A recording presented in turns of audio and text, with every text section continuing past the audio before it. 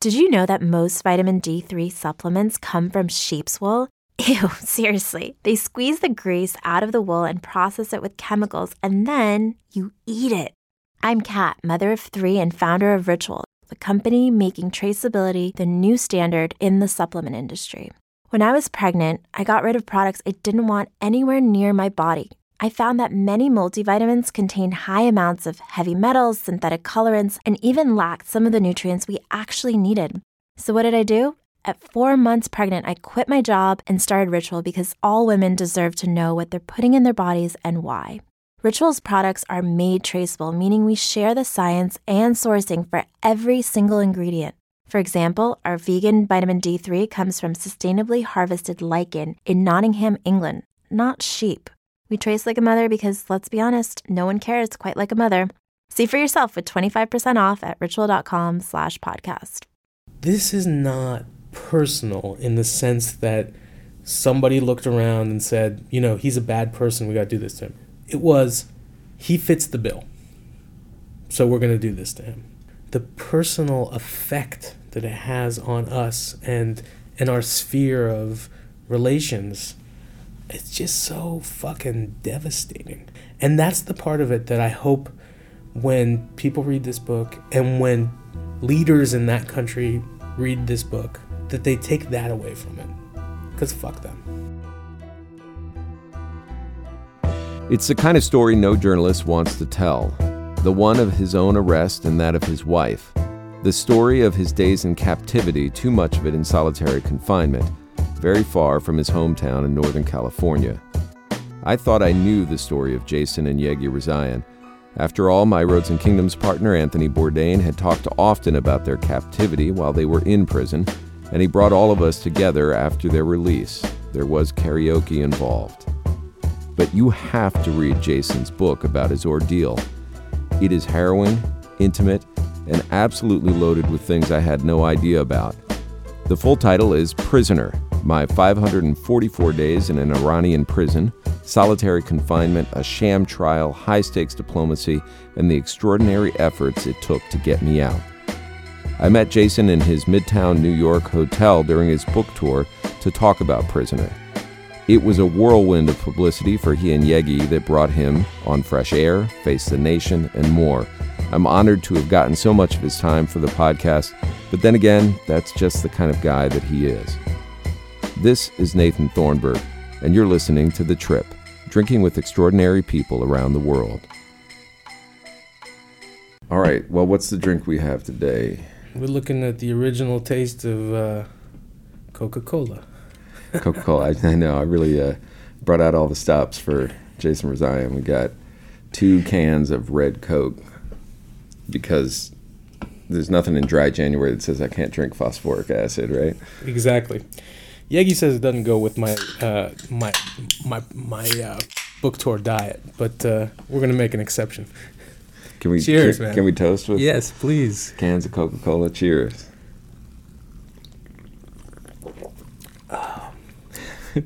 Tasting my childhood right there. I know, Jesus. Yeah. There is a significance to the Coca-Cola that we'll get into in a little bit. It's not just a random bit of junk beverage I brought in. It's a very special bit of junk beverage. But we are here to talk about Prisoner. It's just this incredible book that has taken over my brain for the last, I'd say, 36 hours as I really just chewed through it and took me to some places I'd never been before. Welcome. Yeah, I'm not sure.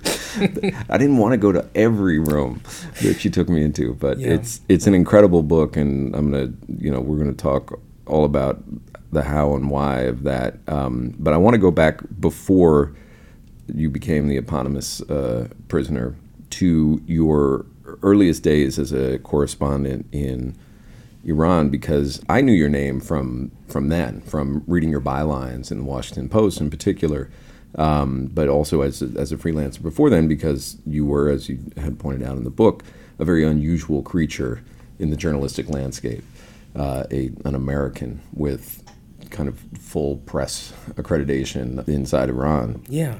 I mean, I went there for the first time in 2001, having grown up in a predominantly Iranian family in Marin County. So I knew something about the culture, and I knew something about the place that my relatives had left behind years earlier. My dad came to the States in the late 1950s, but he started traveling back in the late 90s during the presidency of Mohammad Khatami. There was this little bit of an opening, and in 2001, that's the first time I went. I knew that I wanted to write from Iran. I didn't know if it was going to be possible. I didn't know if anyone was going to be interested in what I had to say.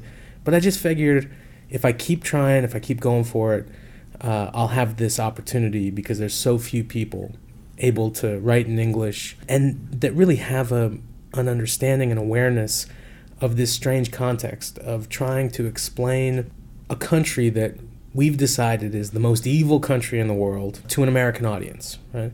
I understood both of the contexts of what America has against Iran, because I lived it since my toddlerhood, and also what Iran has to offer the world and how we get it wrong. Look, I mean, the Islamic Republic is a bad regime. There's a lot of bad regimes out there. It's one of them. You've been to Cuba, right? I have, yeah. You know, Cuba's a bad regime too. But the ways that we describe its badness are not exactly the ways that it's really bad. It's bad to its people. It's bad to its neighbors. It's not a threat to our way of life over here on the other side of the world. So, you know, I took that as a starting off point and wanted to just show this place in all of its nuance, all of its color, the good, the bad, the ugly. And it's just a lovable place with lovable people, right?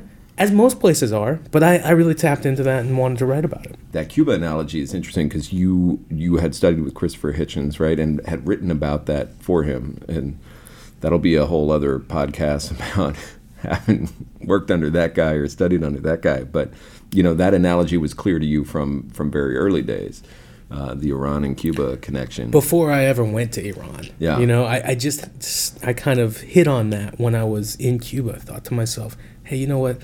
This is a pretty fucked up place, but it's also a great place. Right. And those two things don't have to be mutually exclusive. Yeah. There was no, like, Rai Cooter for Iran. Like, right. You were it. Like, exactly. There was no Buena Vista Social Club coming out of... Well, maybe Tony was it, you know, taking the show there in a way. Yeah, I think a lot of the reasons why your work was coming up also, which was you had been in long conversations with 0.0, Tony's production company, because you had been recognized as this guy who can deliver this sort of, this message about this place intimately and authentically and well-informed.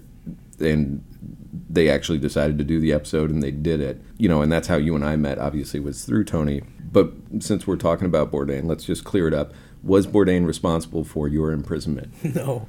If anything, I look at Bourdain as one of the people responsible for my freedom in shining the light on our imprisonment that he did, and also that CNN did by replaying this episode, which by his own reckoning was one of the most important favorite episodes of the show. So they played the heck out of that. And every single time they did, people had to see my face and my wife's face and think to themselves, are these people spies? No, these are just two normal folks that happen to be sitting having a conversation with our most beloved television personality.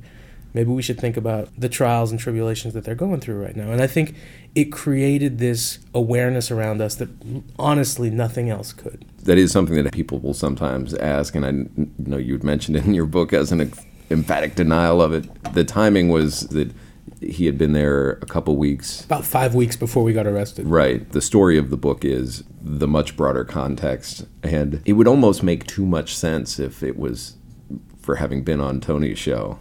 Right. I mean, you know, exactly. Exactly. Because the real reason you got arrested is so stupid and, you know, just full of, I mean, I guess the reasons that they were giving you right. or telling themselves for your arrest, I guess were beyond idiotic, and that's so much of the power of the book is this kind of incredible sense of claustrophobia that you're able to give people by walking the reader through what it's like, which is not a feeling that's unfamiliar to Americans in 2019, what it's like to be at the whims of an intolerant and ignorant power. Yeah, I mean, I think people can relate to it a lot better than they could have if this book came out 3 or 4 years ago. the absurdity of the thing was, for me, the scariest part in some ways, because I'm thinking to myself, how are these guys going to tie up the loose ends of this? Right. Right? Are they going to have to do something really crazy like, hang me? I had this sort of deep feeling inside that, getting out of here, whenever it happens, is not going to be an easy maneuver. It's not just going to be like, all right, here you go, here's your stuff, go home. Right. They had already started season 1. And as you put in the book, they just forgot to write the ending. The ending, right? And it turned out, I was on with Face the Nation this morning with Brett McGurk, who negotiated my release. And he said... This is a special envoy to ISIS, most recently, who resigned very publicly for great reasons. For great reasons. And a guy that's been at the forefront of some of our most important foreign policy actions in the Middle East over the past 5 years. He'll tell you this was one of the most dramatic things that he ever worked on. And those last hours were nuts. Just nuts. The whole thing is nuts. For me, it's that kind of very glancing sense of identification with you, just, because we were both working as journalists, and these are things that journalists think about. You became something of like every journalist's, kind of worst dream come true for totally 544 days. Yeah, look, you never want to be thrust into the middle of a story, but in my sense, it was so crazy because it was a story that I've been covering so close, and that's not the first time that happened. You hear about Michael Scott Moore in Somalia. He's covering pirates and gets taken by pirates. It doesn't get more meta than that. Tell me about that day that you guys were arrested. It was hot. It was Ramadan. We were preparing to take a trip here to the United States. We'd been married for about 15 months. We were about to come back here to collect Yegi's green card. We were on the cusp of starting that bicontinental life that, again, a lot of journalists envision for themselves. Right? I'd been working for years, and here I was finally, with all of the pieces of that puzzle together, that we could, reasonably do that, and we could come and go as we please, and this is going to be great. This was the first trip that Yegi, your wife, who was an Iranian citizen, was going to take to the United States? She'd been once before. We came in 2012 and spent almost 3 months here as tourists. We came here in New York. We were in Boston. We went to San Antonio, Texas, where my best friend from college lives, and Yegi calls it Venice of Texas. It's got the river walk and all that. It's got the river walk. It's pretty nice. So you were preparing for that second trip, but you were already, there was a little sense like there was some weird stuff happening, and Yegi was trying to hustle you guys out of there, right? Right. Yeah. She was like, there was some activity on our email accounts. We'd been hacked. Social media accounts, the passwords were changed. Something was going on, and we weren't sure if it was normal hackers or the state variety. I think she was way more in tune with the fact that this could be something pretty nasty than I was, because she grew up there, and you hear stories of people disappearing and bad shit happening. They showed up and hauled us away to prison that night. I don't want to belabor too much at the time in your imprisonment because people just read the book. Thank you. It's incredible. It's also, as an aside, it's why journalists don't want to be the story, but when they're forced to be the story, it's just kind of this amazing thing. Because I was thinking about some of the guys that you spent time with after you came out of solitary, who were also having a very similar, Evan prison experience. But they're not writers. They are normal people, Kurds or Azeris who are just business kind of guys. Yeah. And the ability that you have to come out of that and actually describe it and build the narrative of what had happened in there is a very special thing somehow. So I don't want to talk about it too much, but the one thing that really just struck me was the sense that you got stronger through the process. And this is a very long process we're talking about.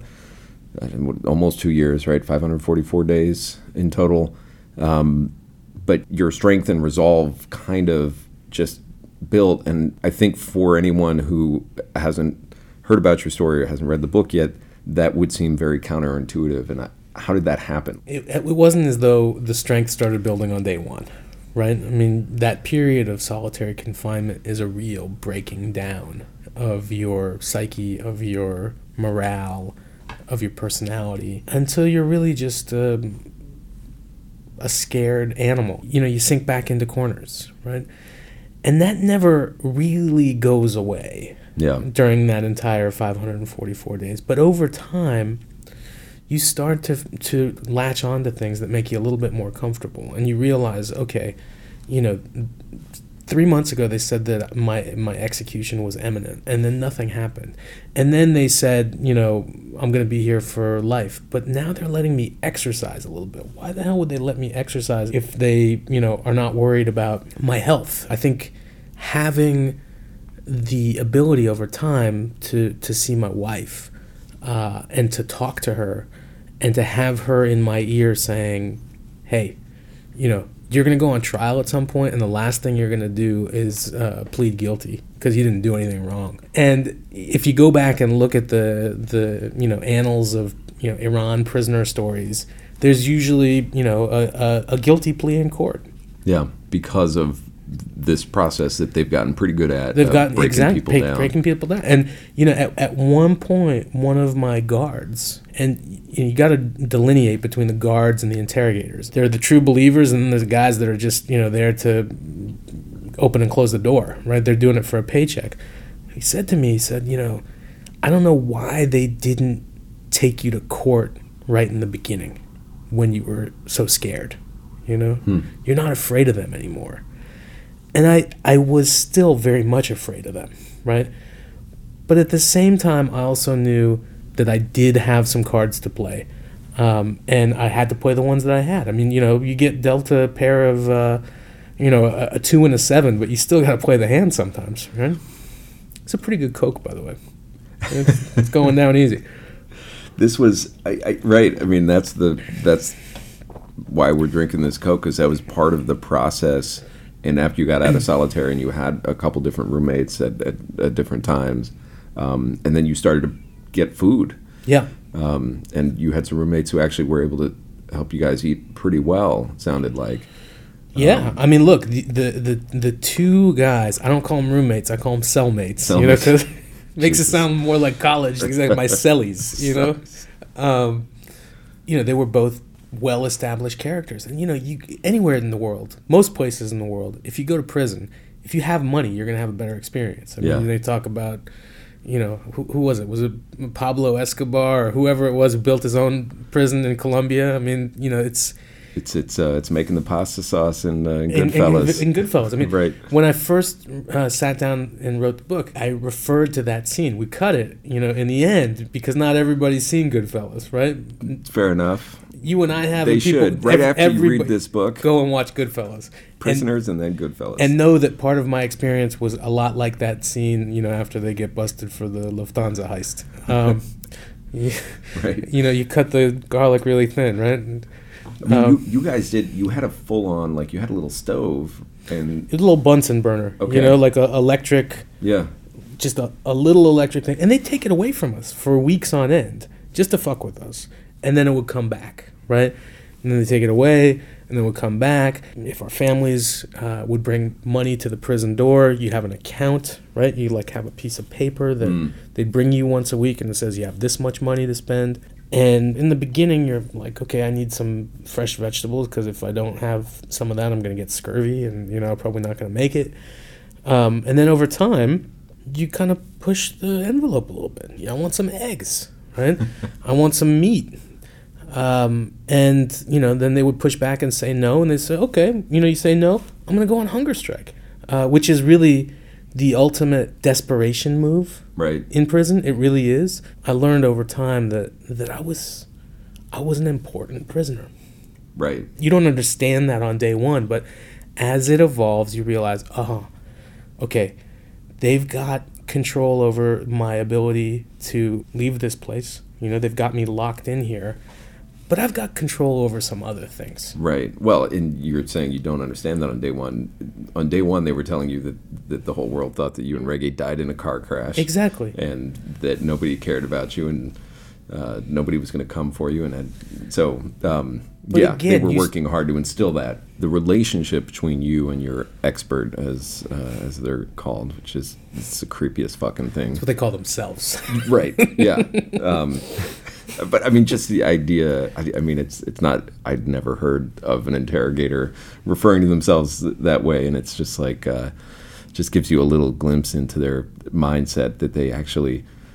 I don't know. I mean, they think they're doing. I mean, like it's what you said. The system believes that it believes in things. Yeah, exactly. I mean, they have the kind of the deep-rooted belief that they're on God's side and God's on their side. Yeah. So whatever they're doing must be right. But you and your wife end up in this place where you knew Islamic law and the law of the Islamic Republic of Iran better than these jokers. For sure.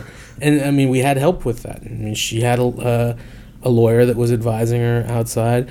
One of my cellmates who had been in for several years, this Kurdish gentleman who was a Sunni Kurd, which is a kind of a double whammy in Iran. He had at some point, I don't know how this came about, but he had the whole kind of penal code book of Iran. He was able to buy it. And I think they just gave it to him because, like, you're not going to be able to leave anytime soon. And you want to build a defense, here it is. And so, he had this stuff memorized. And he would tell me, they can't do this to you. You have to ask for this. You have to push for that. When you go to this court session and they say it's the last thing, the first thing you need to say is anything that you said during interrogations was told, you told under duress, under psychological pressure. You have to say that you've been psychologically tortured. All of these things, whether or not they're going to abide by those rules, are actual rules, and they will be noted. Yeah. And so I just went with it. I had to keep 2 sets of mental books, the whole time. You realize that you're in a process that's total horseshit, but at the same time, you're in that process. And you're holding a 2 and a 7, and you've got to figure out what it is. I mean, definitely just fuck them to hell, because they will also use that legal code, and this is something that you do see in Cuba, where they'll talk about their constitution, right? As if it was worth the paper that it was written on. In practice. Well, in Iran, it's the same way. They talk about the referendum, the Islamic Republic referendum. 97% of people voted in 1979 that they wanted an Islamic Republic. All right, let them vote today. Give everybody that vote, back. The relationship between you and this man who calls himself your expert is at the center of the book in a lot of ways, just because it's all of the mechanisms of the state kind of come through him, and all of the capriciousness and the cruelty and the confusion on their side, I think, are all just transmitted in this vessel. It's been 3 years since you got out. What do you think about him? Do you ever think about him? Less and less, fortunately. Yeah, right. I wonder what he thinks about what's going on in his country, right? I think that they're losing a lot of the grip that they have perceived to have had over many years. But I also imagine that many of the people that have been detained since me are being detained by the same organization within the Islamic Republic Revolutionary Guard Corps. And I imagine he's working on those cases as well.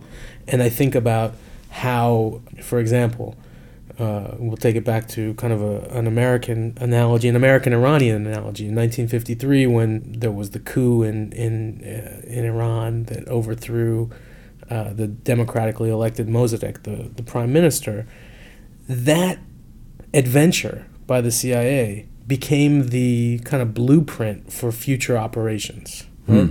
Right. In Latin America, in Africa, for toppling governments. And if you go back and read the history, there was a lot of dumb luck involved, right? I imagine that they think to themselves, all right, we got Jason on all this stuff, and we were able to secure this deal in the end. We're going to be able to do it again and again and again. And that just hasn't played out. I mean, there's people that have been stuck there in these 3 years. People have been arrested since I was arrested, and I don't see anything happening to bring them home. It's a slightly different conversation because it's not necessarily between state actors, but that American line of of not actually paying ransom in that same way. Right. I mean, you were a hostage. Yeah, 100%. Not a prisoner on trial for espionage. But the Europeans, of course, will come in and just pay anybody. Right. To bring, and it fucks the thing up. I can understand the impulse and the general kind of lack of desire to say this is a cruel world and one of our citizens is getting chewed up by it. But the moral hazard is pretty strong. So I just finished reading Joel Simon, you know Joel? Yeah. From the CPJ. Yep. He wrote a book about hostages and, different policies. It's actually coming out same day as my book. And it's a really great read. A double header. Yeah. I mean, All right. Can we set the read Prisoner first, watch Goodfellas, and then read Joel's book? There it is. Okay. That's the way to do it. Our 3-step entertainment plan exactly. for your late January. For the last few days of your dry month, right? Yeah. But yeah, it's he delves into how the different countries deal with it. And the conclusion of the book, I think, is that there is no right answer, right? People get stuck, taken hostage, whether it's by a terrorist group or a regime or some other organization, and there's not one way that works. And what happens is every time, and I think I tried to bring this back to the very human level in the book, is it just rips people's lives apart, right? It certainly ripped our lives apart. There are moments in the book where I think the rawness of the emotion of what it is comes through in a response that maybe you or Yegi have, and also I don't want to hang a lot of stuff on you, but just the bravery of you guys to consistently, because they're always trying, it feels like your tormentors are always trying to congratulate themselves on what they're doing. 100%. Your lives are changed. Like you're here now. You don't get to go back under current regime, which has been there since 1979. These changes are permanent. There's not in that way the happy ending that it might have seemed as the news media wanted to just kind of move on from your story. Yeah, I think that that's often the case, right? It's so much more complicated than that. The path of destruction that they created for my family and me, specifically for my wife and her family, and for me, is something that we can't ever undo, right? And we didn't do anything to deserve this. And that's the part of it where it's just like, are we happy that we're free? Yes. Are we happy that we're healthy? Of course. Are we happy that we have opportunities and putting our lives back together? Without a doubt. But at the end of the day, the life that we're living right now is not the one that we had envisioned for ourselves. And we were not the ones who decided to change paths. And it wasn't like a natural disaster came raining in on our house. It was a man-made disaster. Yeah. Right? That targeted us specifically. Oftentimes, I thought to myself, this is not personal in the sense that somebody looked around and said, he's a bad person, we got to do this to him. It was, he fits the bill, so we're going to do this to him. The personal effect that it has on us and our sphere of relations, it's just so fucking devastating. Yeah. And that's the part of it that I hope when people read this book and when leaders in that country read this book, that they take that away from it. Because fuck them. Yeah. Listen, it's also, the crazy thing is, as you pointed out, it's not a splinter group. It's at the heart of the revolution. Yeah. But it's not the only group in politics. Right. But they're the hostage takers, and it's this group of, kind of zealots within the zealot republic. It's like they seem like the cream of the crop of the Dunsocracy. Totally. But in a weird way, there's a symbiotic relationship between them, right? The foreign minister and the IRGC, but also us, right? And also the American news media. And tell me about that. Well, it's this sort of call and response. You talk about paying for hostages and all of that, but this notion of just raising the stakes. Every time there would be some good news about me not good news, but, positive words for me and a push for my freedom here, it would be counteracted with a response from somebody over there that says, yeah, we need to cut that guy's head off tomorrow, in a very public way. It's just a really strange dance. There's another part in the book where you would describe Yegi's job as a journalist. She was at Bloomberg at that point? At that point, she had left Bloomberg and she was working for The National. She was at The National. Between the two of you, you had contributed so much to journalism from within Iran that was kind of this everyman, like, here's what Iranians want and love and believe and hope for reporting. And you did have a value in that sense. And because you were telling this story, that's a story that I still want to believe in any country that's under those circumstances, and it's the one that the Revolutionary Guard must have hated more than anything. Well, and I think that's one of the ways that they did win. Not only were our pens silenced, the reporters that have still remained are much more timid. It's not a coincidence that the number of bylines from Tehran has decreased dramatically over the past 3 or 4 years. That's really sad. And, this is not one of these things where it's America's fault or the American media's fault. This is the Iranian leadership's fault. They can't have it both ways. For years, they've been complaining about the image that they have in the world. Why do they say this about us? Why do they say that about us? Well, you know what? You just closed the door on good press for a very long time. It's funny because I went and followed Team Iran, Team Melli. I remember reading that at the time. Around Brazil during the World Cup. In 2014, right? 2014, which would have been like right around the time that you got imprisoned, right? It was, I think the World Cup ended a week or two before we got arrested. Yeah. God damn. Yeah. Jeez, I hadn't even thought about that. But it was pretty fun because you had Australian Iranians and British Iranians and American Iranians and Iranians from Iran were all like partying. The team was playing super good, had an incredible backline defense. Like one of the craziest nights, publicly in Iran that I remember is the night that they lost to Argentina on that very late goal. By Messi, in penalty time.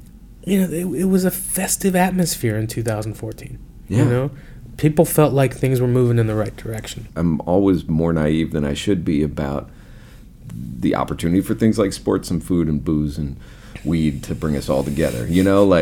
It's, God damn it, it's just not that simple sometimes. I remember being in front of the team's hotel and you had 3 different flags, right? You had like the old flag with the lion of the Shah. Right. You had the flag with nothing in the white middle. Right. And then you had the Islamic Republic flag. Everybody's kind of waving around. They're all hugging and putting the same color face paint on. And then you had the goons from inside the hotel were trying to like take flags from people's hands and hand out their own like Islamic Republic flags. And you're just like, wait, this is not like, it's not goon o'clock. Right, exactly. We're here. It's Iran o'clock. Exactly. Right? Yeah. And I guess those are the little just cracks that you would see there that just, ruin all of my pretty fucking narratives. And make it less surprising that a week after the World Cup ended, they would shit on their own potential as a country by doing what they did to you. Agreed. But I think that, my great hope still is that the people in that country are, as a society, moving in the right direction. Even with all of the impediments that have been placed on them by their own regime and sanctions, and even in spite of all of that, they know what they want, and they want a better, freer, more connected future. They want a more connected present, but they know that it's not there for them just yet. But I'm bullish. I just am.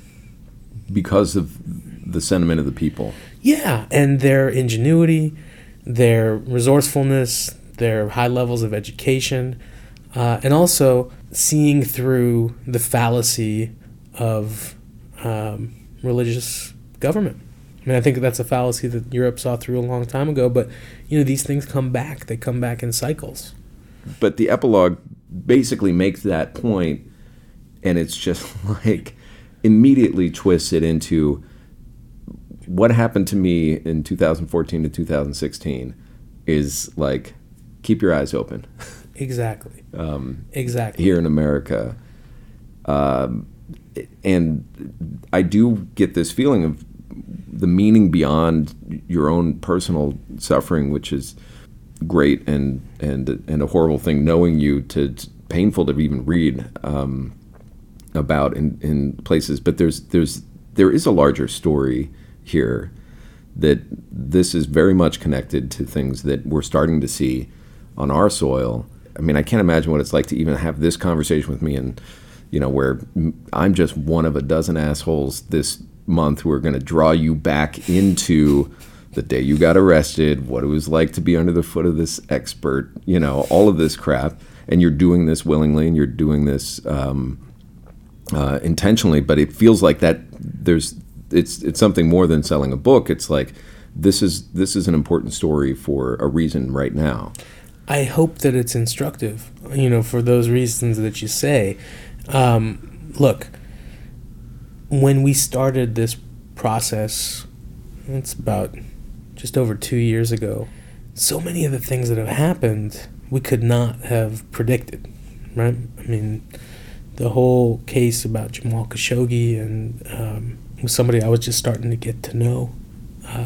Right, he was a colleague of yours at the Post. At the Post, yeah. His murder and the horrific nature of it, it's just brought so many things back front and center for me. For the first time since coming back, doing this job, I don't feel 100% safe in Washington, D.C. And people look at me kind of funny sometimes when I say it.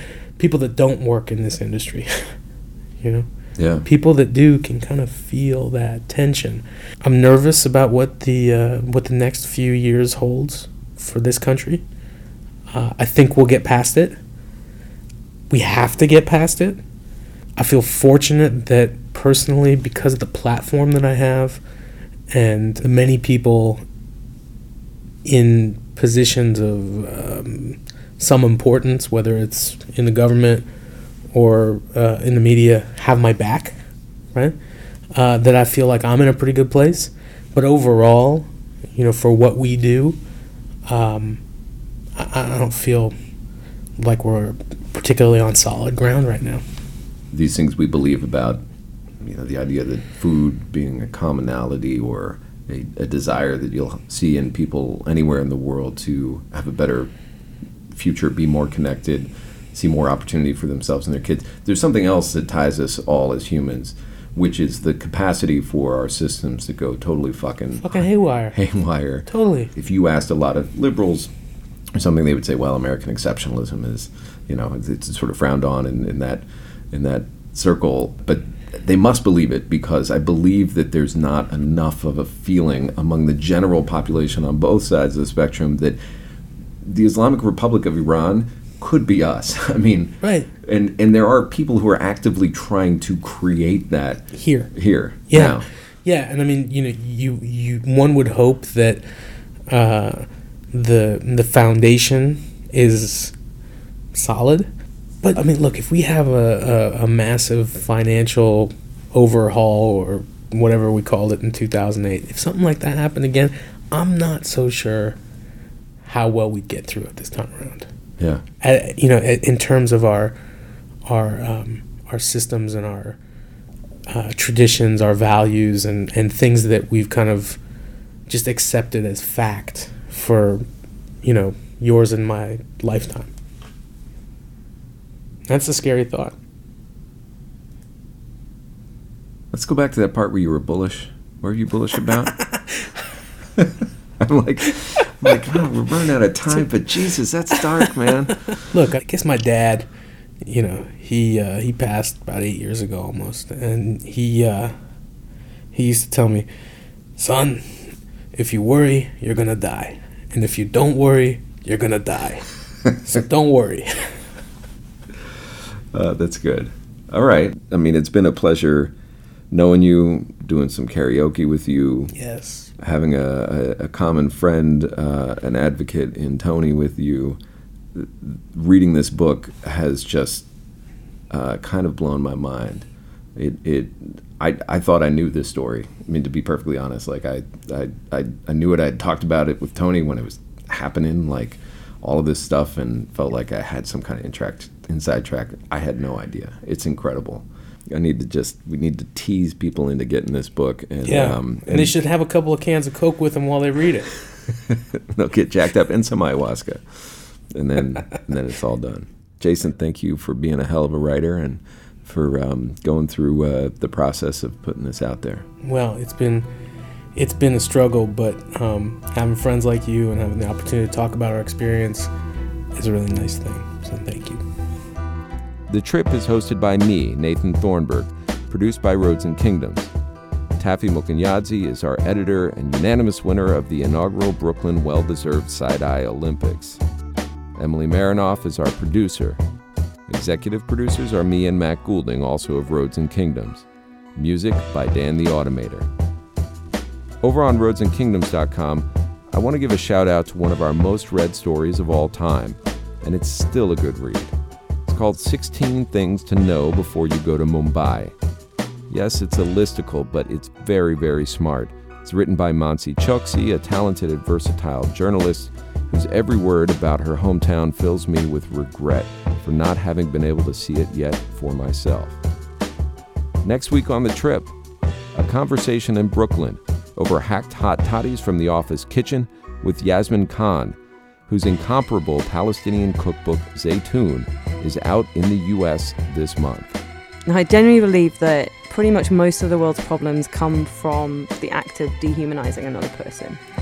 And if all this book can do is, in some small way, offer a human connection to a place or a people that's more commonly associated with terror, then I'll be happy. We'll meet you there.